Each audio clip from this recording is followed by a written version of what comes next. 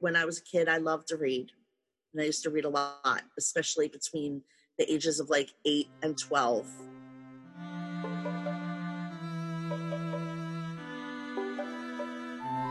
Hello, everyone, and welcome to Living a Life Through Books, the podcast about everything bookish. I'm your host, Dr. Shanaz Ahmed, and today we have another bookish conversation. I'm talking to Hope from Philly. Her Instagram handle is Philly Book Fairy. If you are a regular to my episodes, you know that I've mentioned Philly Book Fairy before.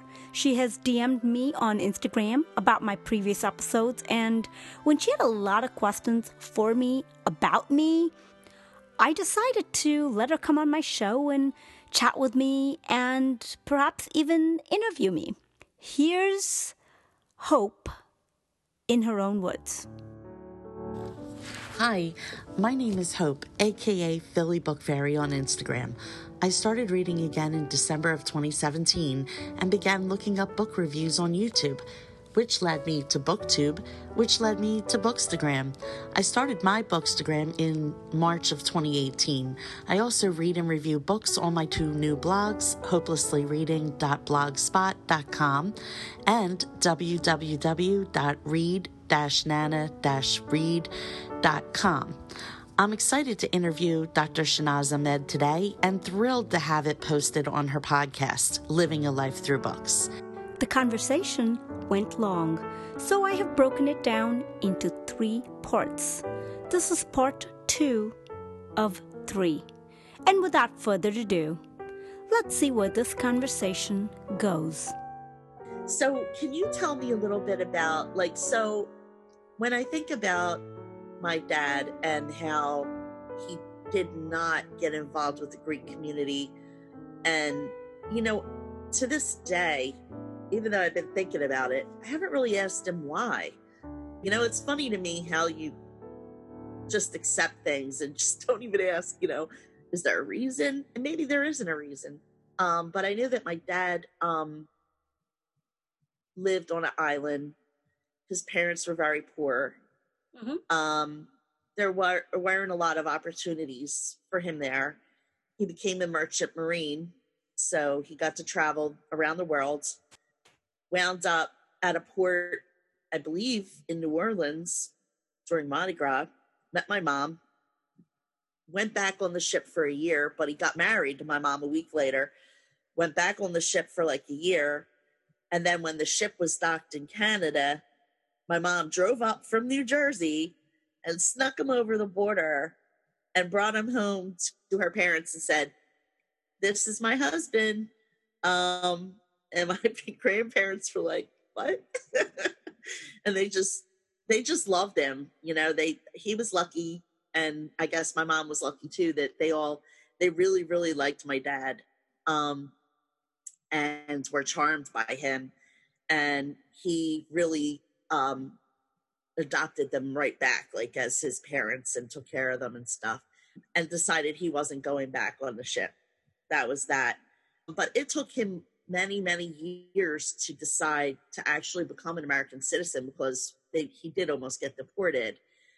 And then when they finally gave him his visa, he still went back and forth for a long time about, do I really want to become an American citizen? Because when you become an American citizen, a lot of people don't realize this, I'm sure you probably know, when you go through that process, they do make you pledge allegiance to the United States.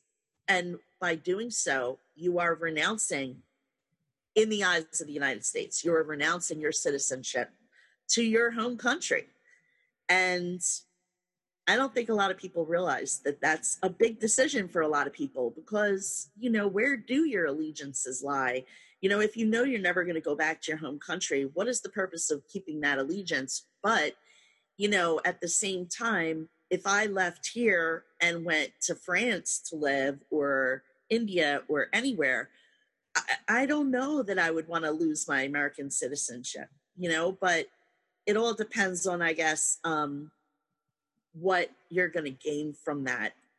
And I'm really surprised that he did that as well. I mean, he didn't do that until he was in the States for probably 20 years that he was here. Probably the first 5 were illegal, and then the other 15, he just had a visa and was like, I don't want to be an American citizen. I think he was a little bit bitter about them trying to deport him and everything, but eventually, I don't know if it's because he got interested in voting or something like that, but he did wind up becoming an American citizen at some point. And my father's never been back to Greece, and I've never been there. So it's, to me, that's sad, like I want him to go back. But now he's a little bit, his mobility's not so great with his knee. So now I think he's not as interested in going back, because he's like, I've been all over the world. Like, even though I have the time and I'm retired, like, I don't feel the need to go running around the world, because I've done that already. When I was a young man, I did everything I wanted to do. So there's really no point in me doing that. But I do think that there is a point in going back to where you started and reconnecting with that. Now, his last living aunt passed away this year. And so, like, I feel like he doesn't really feel any ties to go there. However, his parents' house still stands in that village. And I think it would be great. Like, I keep saying we should have, like, a family go back. And it keeps getting put off. And I know I'm going to regret that if we don't do it. I don't think he will, but I think I would. So, I mean, have you been back to India since you've been here in the States? Oh, yeah, several times. Okay. Several times. Right. But I have not been for the past several years now. It's been 15 years, I think, since I went back. But after I came back, I went back and forth. Yeah. Okay. Yeah. I mean, I thought that that's what most people did, because a lot of relatives are still, in your home country and things like that. Like, I have a friend, my friend in high school was from Portugal, and her parents did not even speak English. I don't know how her father worked with not speaking English. I think he was in construction or something like that, and possibly worked with other Portuguese people that spoke English. And somehow this man was able to work his adult life without ever learning English. I find that, like, so amazing. Like, I don't think that could happen today. But they were always going back and forth. They had a home there. They had relatives there. And one year the only time I ever was in Europe or really anywhere far away was when I went to Portugal with her when I was a teenager. We went and stayed at her family home. And it was the first time I had ever been out on my own element. And that is such a huge thing I think, that Americans should do. And even though that was like, a European country, but it was still a culture shock for me, because people didn't speak English, and the people that did speak English didn't want to speak English to me. They're like, you're in my country, you speak my language. And I'm like, I'm on vacation. Like, how bright do you think I am? Like, that's not going to happen. Maybe there needs to be more books about this kind of a immersion of going to another country and immersing yourself there. I know there's Eat, Pray, Love, where she goes to the 3 countries. More books with different countries, I think, would be one way to start potentially exposing more people to this other world and wanting them to experience. I'm sorry, I'm moving. I agree. And I would say I have a way more obnoxious idea than that, because that's like a good idea. But my idea that I think needs to happen for American youth is I would like to see them be forced to do a service, meaning when you turn 18, you have to do either a year abroad somewhere in a service capacity, or something to that effect. You have to go spend a year abroad, either working or in service somewhere, because there's no way to get an education of the perspective of us being a world culture if you don't ever leave your culture, and that being said, like, I only went to Portugal, and I've only been to like the Caribbean and Mexico and some places like that. But I think it's important, and it would be really a good way for the youth of America to have like a little bit more compassion and be more broad-minded if they were able to travel. Because I feel like the people in Europe and even in India, I feel like people in other parts of the world travel more than Americans do. Am I wrong there? Do you think I'm wrong there? I feel like a lot of young Americans don't really travel to faraway places. Like, I feel like they travel to Florida or they go to the Caribbean, or Hawaii, but I don't see them really going to, India or Dubai or places like that. What do you think? Am I wrong? Maybe I'm wrong. I don't think you're wrong. I do not think you're wrong. I just don't know why that is. Because you're absolutely right. When I came to this country, everyone was shocked. Oh my God, you came all the way from India. And when I met people who hadn't been past 50 miles of their home. Yeah. I mean, forget not even getting out of the state, getting out of the city. Never even seeing the ocean. Never seen past this little bubble that they're in. That totally was mind-blowing to me. Like, what, you haven't experienced that? Like, and then their field of vision that's their field of vision. Right. And then, as you know, everyone's field of vision is right. Well, yeah, true. I mean, if you're comfortable with that, then that's fine for you. But at the same time, I think it would encourage us to act more as a world if we, as young adults, were introduced to the idea of needing to go somewhere different. And like, that should be a prerequisite before you go to college. Like, you should have to spend that time somewhere else, even if the schools all did a year abroad. And that could be very costly. And I don't know how that, for a lot of Americans, it could be cost related why they don't travel. It is for me, partly. You get into that rut of wanting to be in familiar surroundings. Like, everybody wants to feel comfortable, right? But at what point do you learn to be comfortable outside of your element? That's part of like learning, and that's part of like your growth as a human being. And everybody always says, go out of your comfort zone. That's when you're going to learn. That's when you're going to feel alive, and you have to teach yourself to do that. You have to either be forced to do it, teach yourself to do it. And, if you don't, then you're going to get into that lazy, mode of just, being comfortable with, with whatever you're normally doing. And I find that I'm a creature of habit. Like, I like to do the same things. I like to drive the same route to work. Like, that's insane. Like, if I go outside of my route to work, like, that's shocking to me. Like, if I'm riding in the car with someone else that's going to my same destination and they don't go the way that I go, like, I feel uncomfortable. That's crazy, but it's true. Because like, you get so used to doing things your own way, like that familiar situation. So I don't know, but for me, I'm always looking for a different way. So if you go a different way, I'll be like, oh, I will evaluate your way, and I'll say, I like this route better. Or I will say,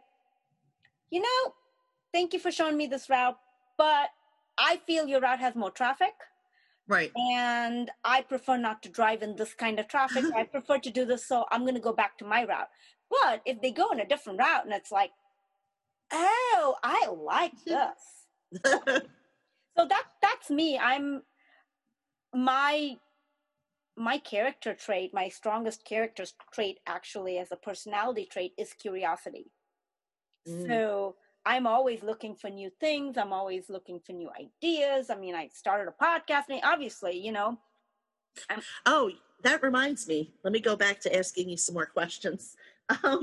So one of the questions that I was going to ask you about, and I really went off track there because I started talking about my dad, but so have you thought about why you haven't gotten too deep into the Indian community in America? Is it just because, is there any personal reason why, or do you think it's just because you're in a new place and you feel comfortable in the life that you're in now?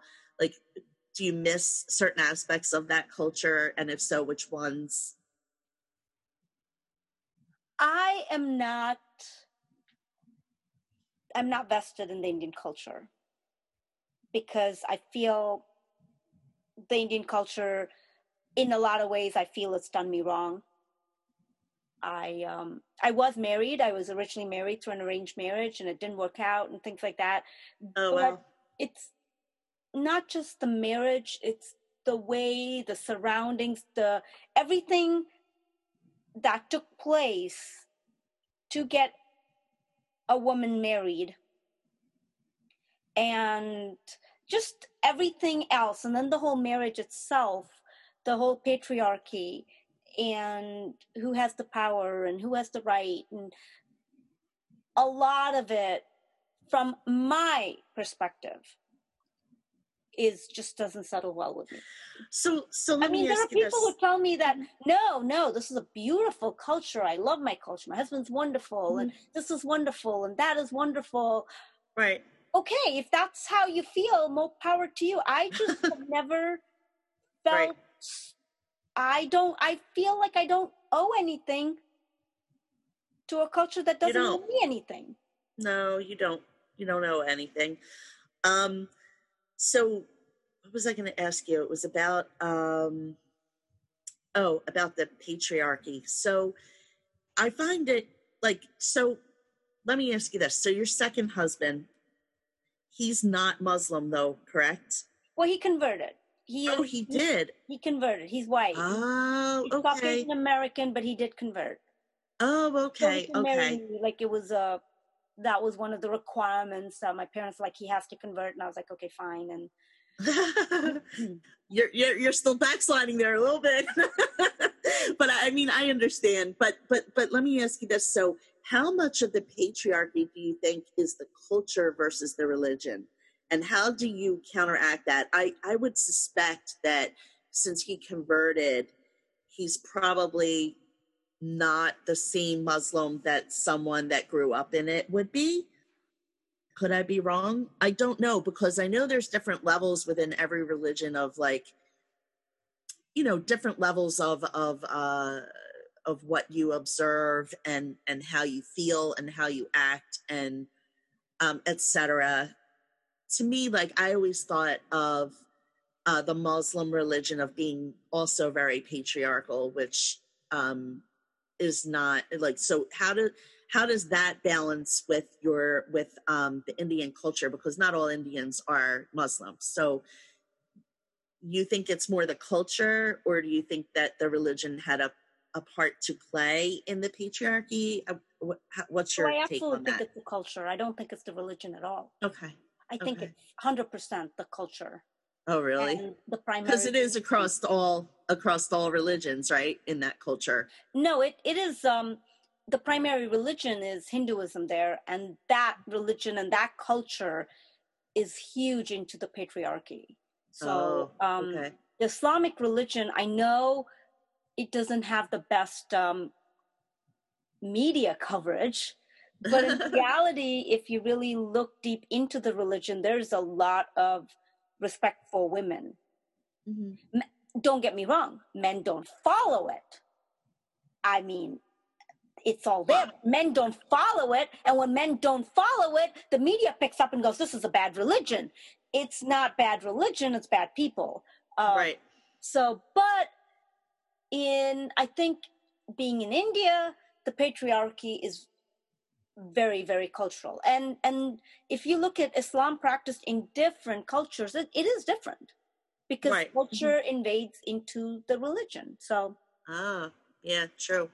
I don't know if that answered your question, but yeah. Yeah, no. It did. Thanks. So what else did I want to ask you? I wanted to ask you at what point did you, so just to give you a heads up, like for me, when I was a kid, I loved to read. And I used to read a lot, especially between the ages of like 8 and 12 or 13. And then became a teenager, was interested in other things. So I left reading for many, many years.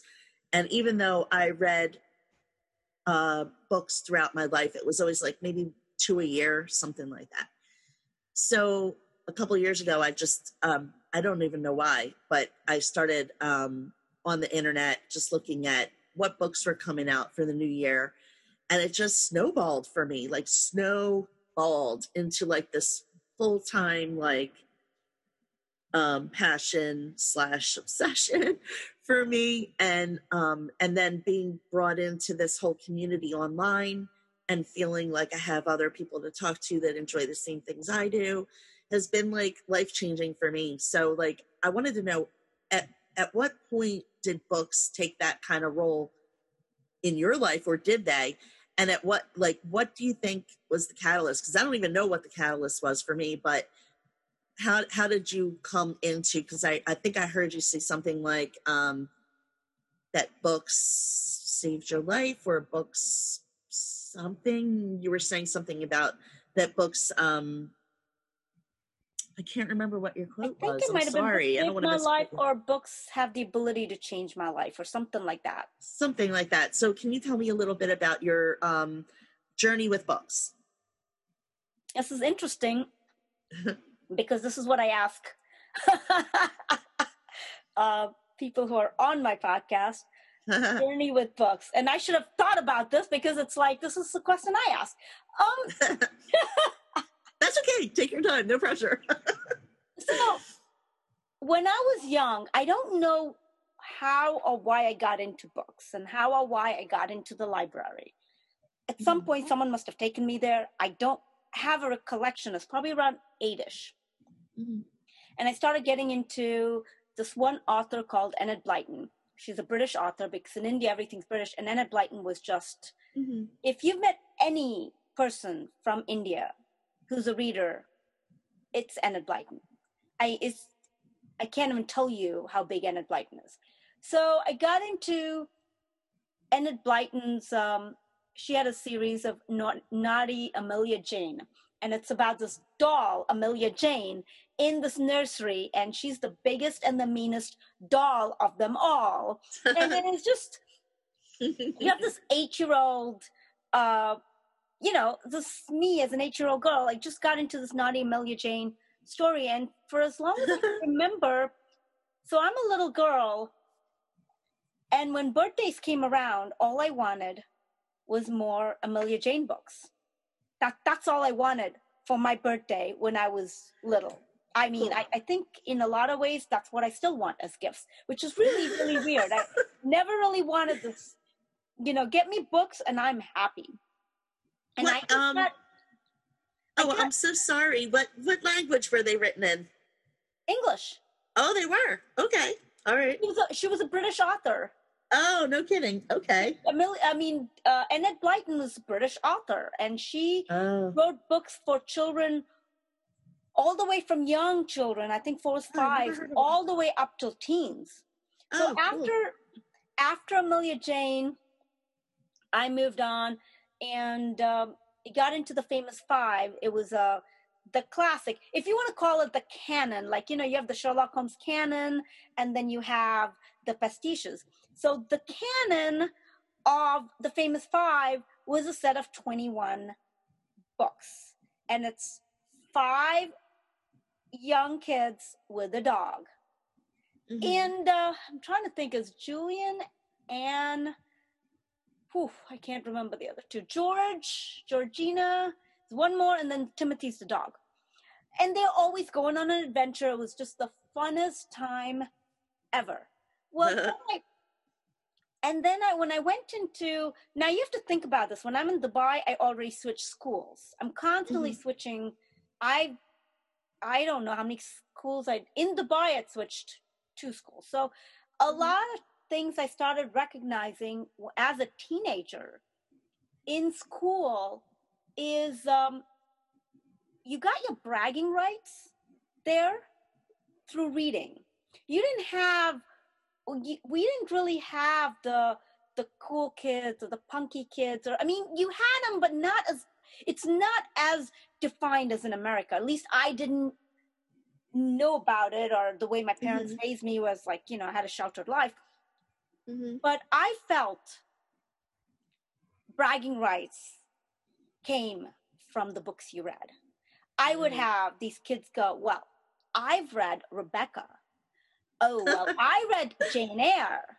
Oh my gosh, did you read Pride and Prejudice by Jane Austen? And this was all the classics as a teenager. This is what girls talked about. At least that's my perception of it. I mean, maybe girls talked about other things, but whoever I was hanging out with or the conversation I heard was always this.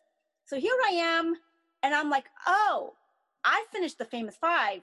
They're like, that's so kiddie. I mean, like, we've read this and this, and it became this, okay, let me look into these books. So I started reading at that point. I mean, I've always liked reading, and I got into those books also as a bragging right thing, and I started loving them. I mean, as a teenager, I read Jane Eyre 3 times and Rebecca twice. I haven't read them again, but I read these books, and I started reading more books, and I was like, okay, well, what about this book? And we were exchanging books. It was just like, became this thing. And then I decided as a teenager, I wanted to be an author. And that came, it was really interesting because that came. I did too. Yeah. But for me, it came as a competition kind of a thing, because a very good friend of mine in high school, she would write, and she'd write so well. And I don't know, there was something about writing became a bragging right at that point. And she had this one sentence, and I don't know why the sentence stuck with me, but through all my years, I never got the sentence out of my head. It was the bus coughed up the street. Okay, so the visual of the bus coughing up the street was just beautiful. And I just thought to myself, I don't write that well, but someday I aspire to that. This is what I want. I want to aspire to buses coughing up streets. Right. That. And so I started writing, and I started writing poetry and things like that. And then I came to America, and then I got into Danielle Steele, and I'd read a lot of those, the romances, and I just got into those big time until my dad had been bragging in his office going, oh, my daughter reads a lot. And they're like, oh, what kind of books? And I was like, oh, Danielle Steele. And someone told him, oh, the junk romances? Oh, no. And you're like, no, but I read it all. Dad came home. He was no more of these books. Oh, my God. That's so funny. Well, you think I don't know what you're reading? And oh, my God. It's hilarious. That was the end. That was the end of Danielle Steele for me. Oh, no. Someone in his office decided to tell him that his daughter was reading junk romances, which let's be honest, it is a junk romance. So funny. It is a guilty pleasure. Let's be honest. Even you're a teenager. Okay, fine. So with Danielle Steele, I read all her books till Zoya. I still remember, like, I read every book that came out. And after Zoya is when I stopped reading Danielle Steele. Well, I stopped Danielle Steele. I just, after that, my memory really gets fuzzy because I got married, and reading just became this fuzzy memory.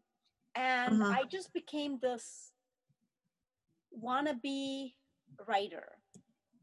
More than reading, I wanted to be a writer. And throughout dental school, I think I worked towards somewhere in the back of my mind, I want to be a writer. Wasn't reading, but I wanted to be a writer. Right. Which was the most interesting thing, because we all know if you want to be a good writer, you better be a good reader.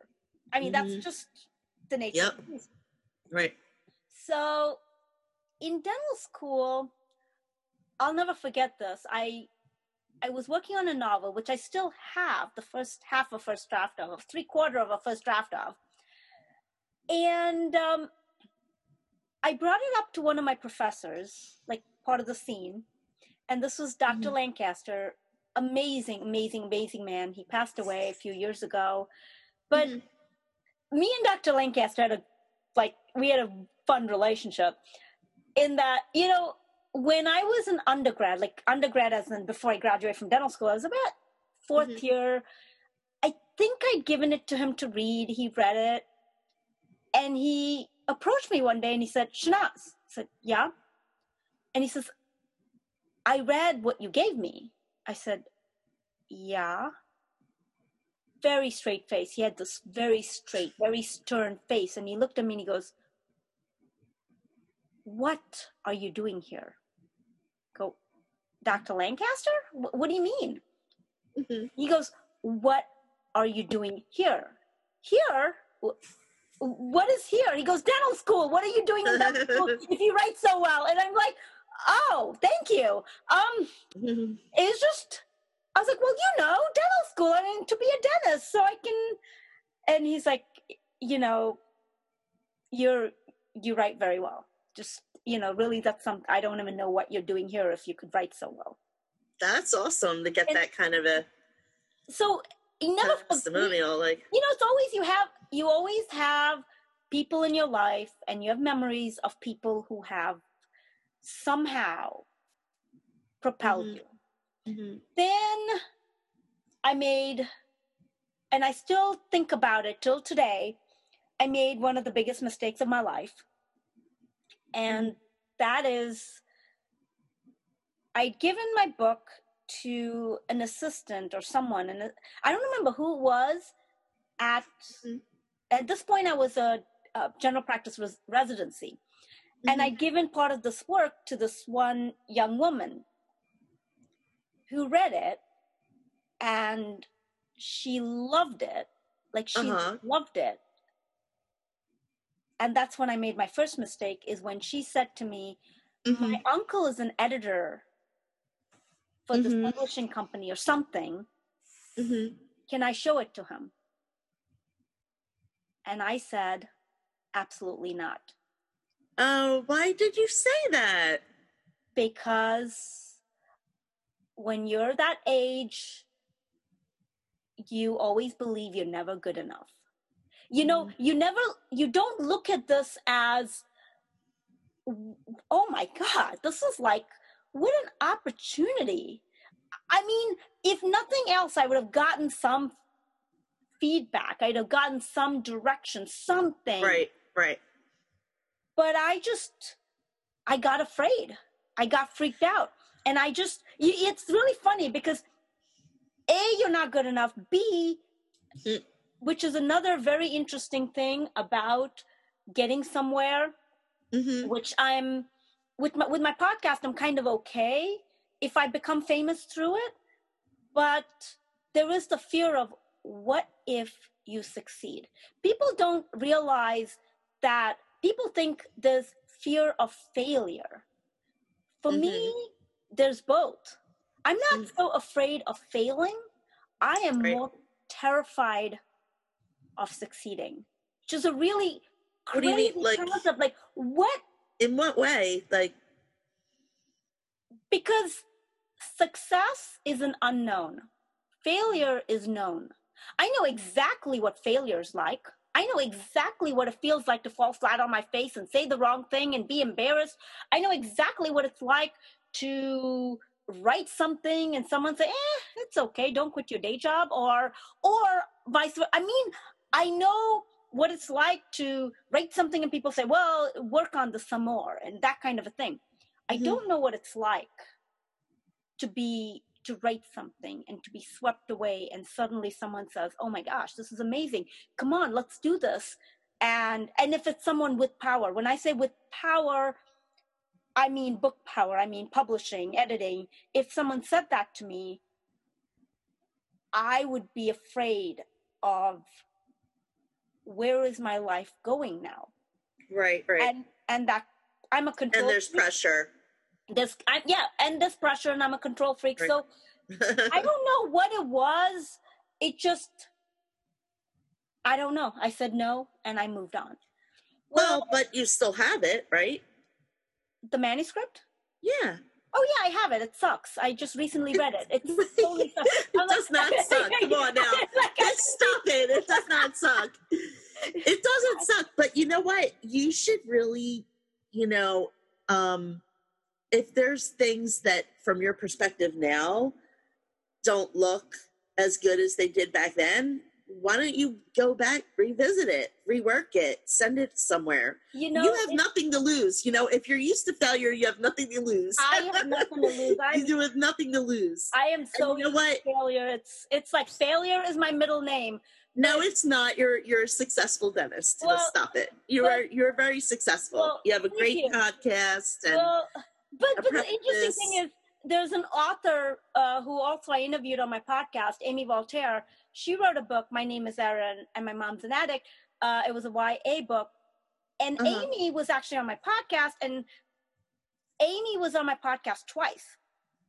Mm-hmm. So the second time Amy came on my podcast, I mentioned this whole thing about, oh yeah, I was writing a book. Oh yeah, it was 80,000 words. Yeah, and just kind of put it away. And Amy just about died. She was like, well, wait, did you say 80,000 words? And I said, yeah, because the interesting thing to me about the word count and, oh my gosh, it's 80,000 words. I'm looking at it now, and I'm following Instagram, and I follow writers, and I follow this NaNoWriMo and all this, and people think in terms of writing, oh, I wrote 2,000 words today. I wrote this. But when I was writing this book, here's the thing, I got very, very, very serious about this book in my 30s. That's when, in my 30s, I still wasn't reading many books. I was reading Harry Potter, don't get me wrong. That was the Harry Potter craze, so I was reading Harry Potter, but then I started writing this book. I even got a writing coach at that point. She was a nonfiction, she was a nonfiction person, but I even paid her, I got a coach, and she put a schedule for me.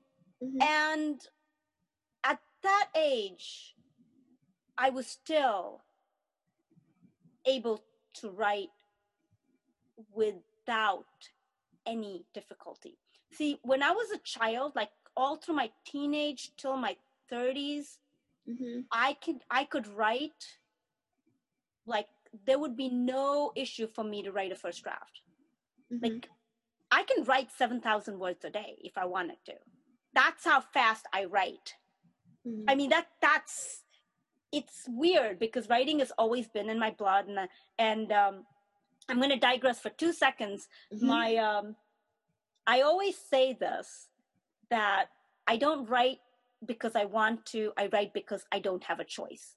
And that was me. Actually, last night I was tossing and turning in bed, and I was like 3 a.m. and this thing just kept coming at me, and part of me is like, go to sleep. It's fine. I know it was actually my memoir, my book memoir. It just kept coming at me like, you need to write this. You need to write this. You need to write this. It was at the back of my mind. And then it took me about a while to go back to sleep. I didn't get up and write, but that's something I always say when I write, if I don't have a choice in it, it goes so fast. Like I burn my keyboard out. That's how much I write. And so my niece, she has a blog, and she put, if you go to a blog, the very top of a blog, she writes, I don't write because I want to. I write because I don't have a choice. And I was like, I actually called her up on it, and I said, where did you get this quote? Who said this quote? Because it was like, it sounds like something I would say. And she goes, Auntie, you're always saying that. And I was like, oh, wow, you put me on your blog. That's so cute. Right. So I did that. And then anyway, with the quarantine and everything, I thought, I'm going to get back to writing. And so Amy was actually being my accountability partner. And we decided the things I needed to write was A, to clean my desk, which I did. Then B, I had to I had to read the book on writing, which I did. Mm-hmm. Okay. C was to print out my old manuscript and read it. And that's where I stopped, because I was reading it, and about 50 pages in, I was almost in tears. I was like, this sucks. Don't get me wrong. There are things in it there are great elements in it. Mm-hmm. There are great parts of the story that I love. And then a lot of it that I'm just like, there were chapters that I'm reading and I got this red pen while I'm reading it. I'm like, delete chapter or rewrite, delete chapter or rewrite. And then I've got like 2 or 3 pages, like rewrite these scenes, work on that kind of a thing. And I stopped at about 50 pages on that. And then I just got busy with life. I really I thought, okay, I can read this and then get back into my mode of writing every day. But reading my manuscript almost took away my motivation from like, oh my gosh, this sucks. This is bad. But then backed away and I thought, well, I'm going to have to rewrite it, but let's get my stuff together for the office because I'm reopening soon, and let's get all these things going. And also my reading suffered through the quarantine. So I've gotten back into the habit of reading again. I've gotten back into not as much as I used to, but close. Huge focus on reading, and I'm trying to balance everything. So, and yeah. Yep. And that's it for this time. You can contact me through Instagram or Facebook on Living a Life Through Books. You can also send me a voice memo to my email at livingalifethroughbooks@gmail.com. You never know, I may feature your clip in a future episode. Please share this podcast with one other person. As simple as that, find one other person who would enjoy this podcast and tell them about it. I thank you in advance. Also, if you love the show, please leave me a review. I've made it easier for you guys. Go to ratethispodcast.com/livingalife-through-books and follow the simple instructions. Again, I thank you for that. Or you can directly go to Apple Podcasts and write me a review, whichever way is easier. I will add the ratethispodcast.com/livingalife-through-books in the show notes.